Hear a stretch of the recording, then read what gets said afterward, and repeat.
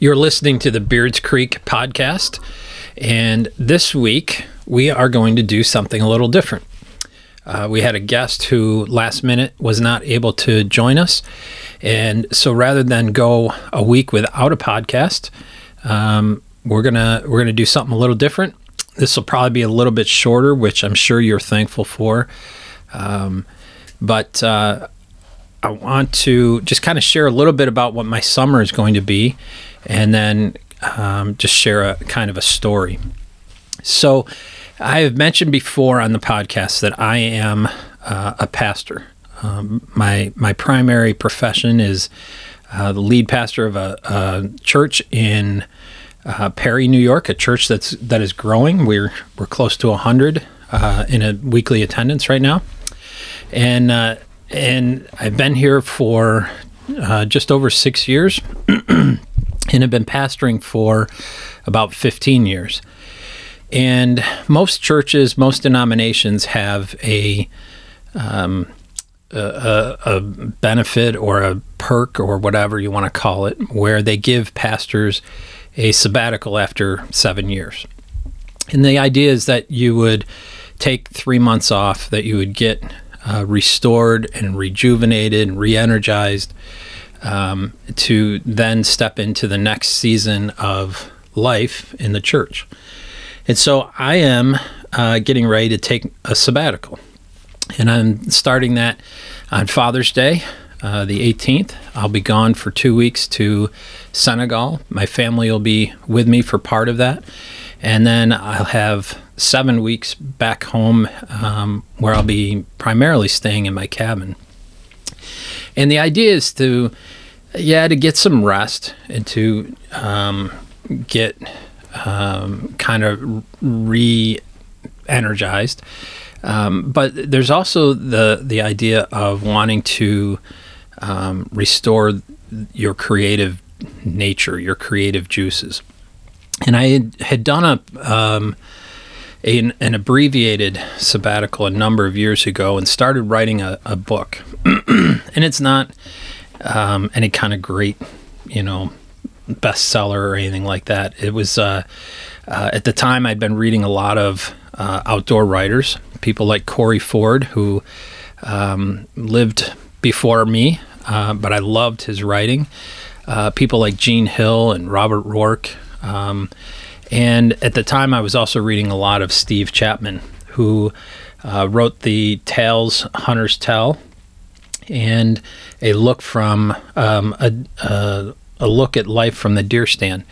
And so Steve Chapman kind of really influenced what I was trying to do in writing my book. So I'm telling some outdoor hunting stories and then tying them to some of the lessons that I've learned, whether they are biblical lessons or just life lessons.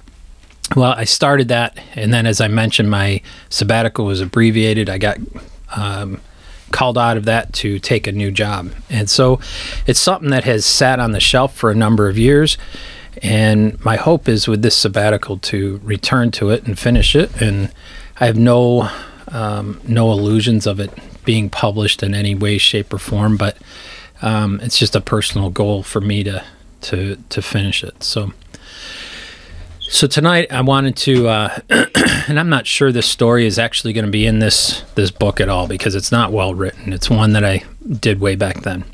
But I'm going to share it and then just talk a few minutes about it afterwards. So the four-wheeler has been loaded on the trailer hitched to the pickup, and the pickup has been meticulously packed.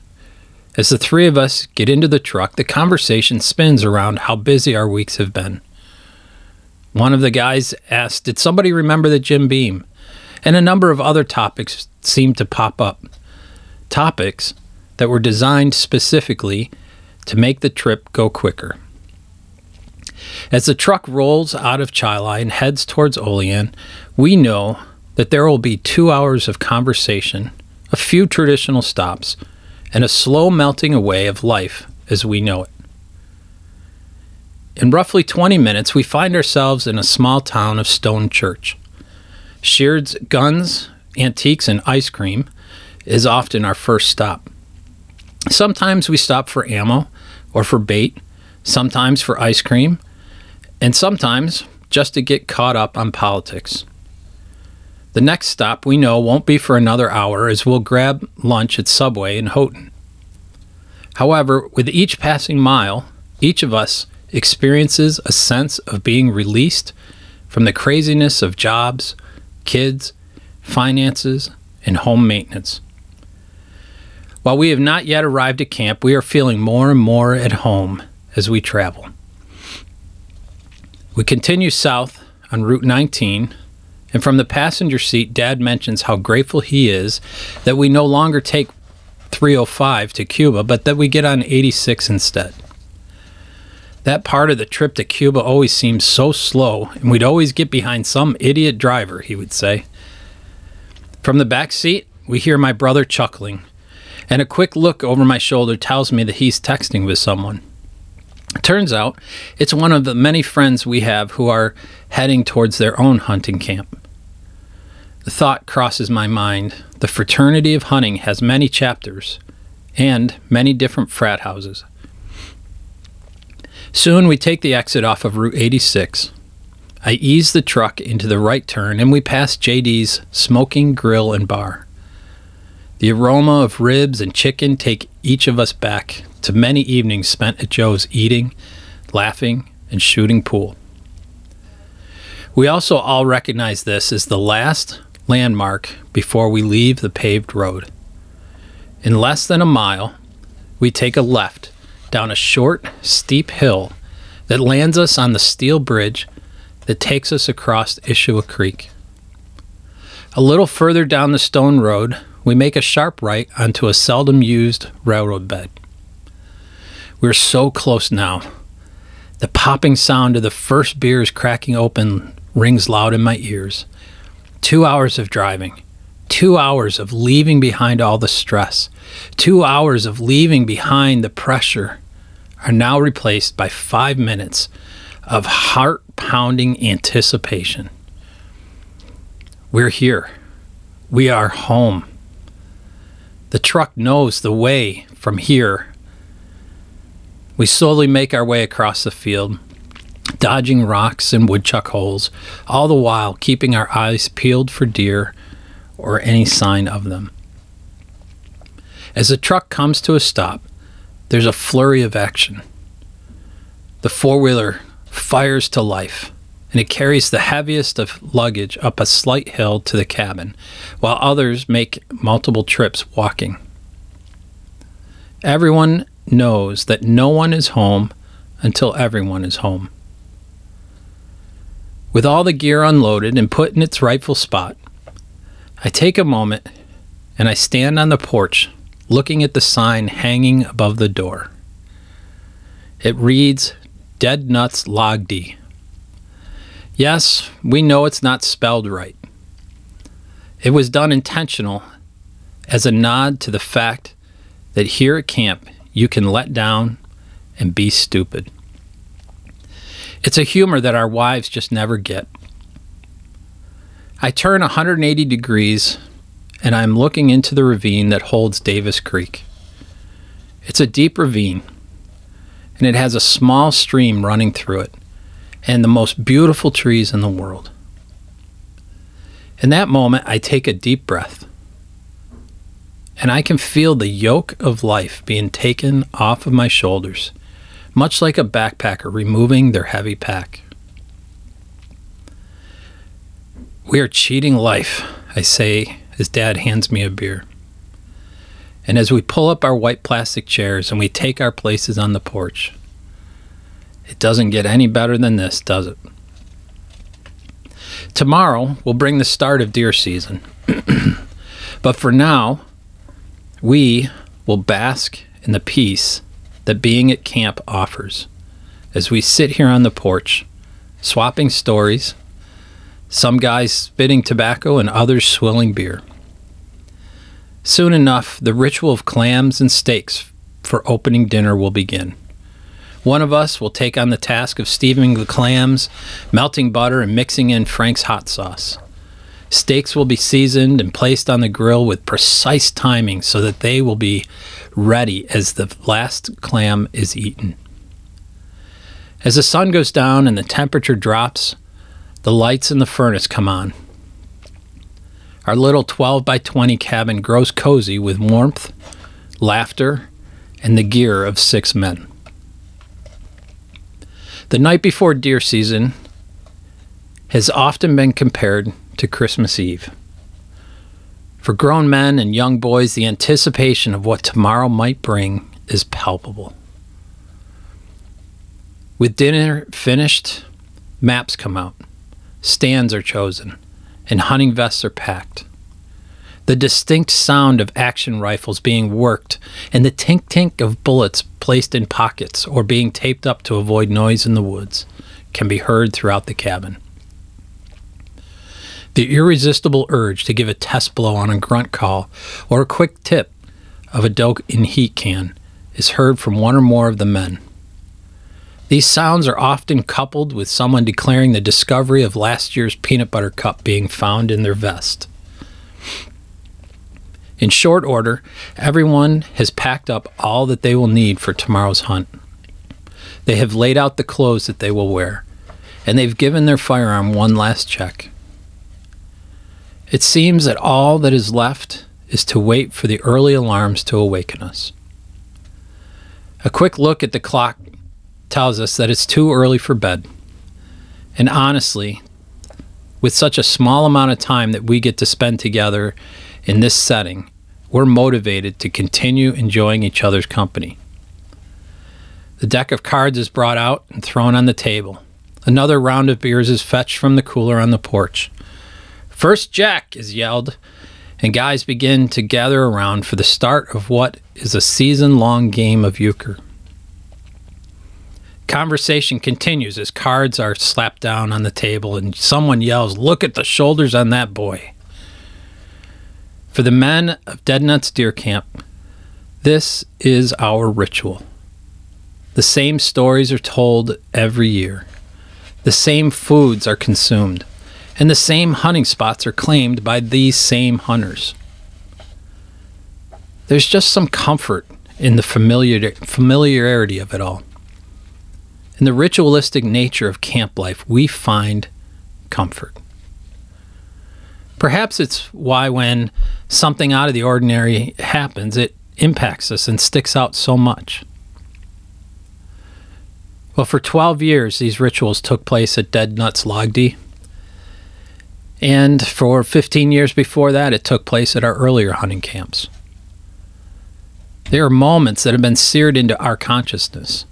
Moments that in some odd way came to define this group of men during this time. Those 12 years came and went quickly. There is a character from television's The Office, Andy Bernard, and he was once quoted as saying, "I wish there was a way to know you're in the good old days before you actually left them." Our years at Dead Nuts were our good old days. The fun we had in that time is more than we deserved in a lifetime. We were cheating life. I admit readily that I am a bit nostalgic. That I love to I love to experience life, but I also love to remember it. And I don't want to be one of those people that gets caught in the past, always looking to the past. But doing these interviews and doing the podcast over the last 3 months, there's been a lot of those types of feelings or emotions that have been stirred in me. Talking to Charlie and Rachel and Emily and Jackie and Jake, talking with my dad, interviewing my dad and my brother, interviewing guys that I used to hunt with. There's just a sense of nostalgia, and in some ways I think that we've lost some of that. I'm active on Instagram and Facebook, in part because we make connections that way, and in part because of our company. And but the ones that I am really drawn to on Instagram are the ones that tell the stories, the ones that pull you in with the tales of what they've experienced. But I think by and large that has been lost. So much of hunting now is about making sure you have the newest and best bow and the newest and best arrows, and what gun are you shooting, or even, you shouldn't shoot guns. Only real hunters use bows, and only, just the back and forth stuff that goes on, and the opinions that are so commonplace on social media. And in some ways, I think we have lost some of the heart that has always traditionally been there in our deer camps. And I think deer camps in and of themselves are fading, at least here in Western New York. There are still some, but they are not what they used to be, in that many of them have been aged out.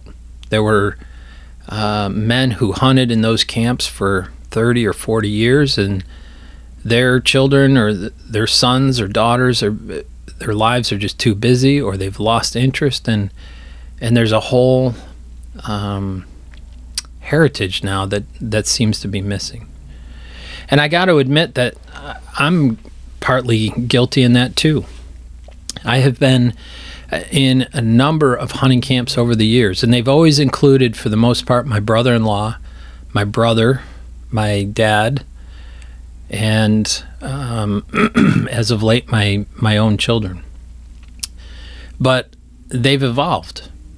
We used to stay in cabins that were uninsulated and cold. We'd stay in, the tents that were with no floors. We'd put hay down on the ground. We'd in the cabin in the story that I was sharing at Dead Nuts Lagdi, it was 12 feet by 20 feet, I think. It might have been 18 feet.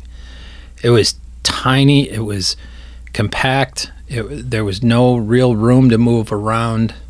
It got cold. The lighting wasn't great.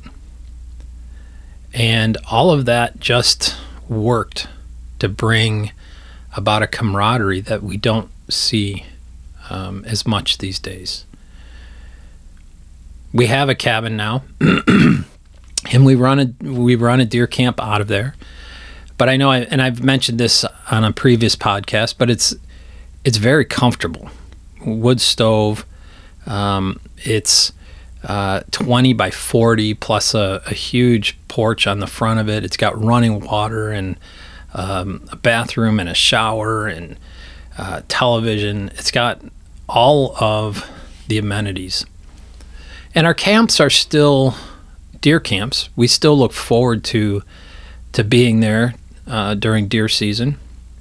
But it's also close enough to home that, some of the kids will go home for whatever reason, or will go into town for something, or we will, instead of staying up and playing cards, we'll watch a movie, or we'll watch television. And there is something about the bond that takes place in camp when you have little to nothing of the amenities that has been lost. And I'm not sure how we fix that, or even if we should fix it. But my spirit of nostalgia leaves me a bit saddened that those days are gone. And maybe it's just because it means if those days are gone, that someday my days will be gone too.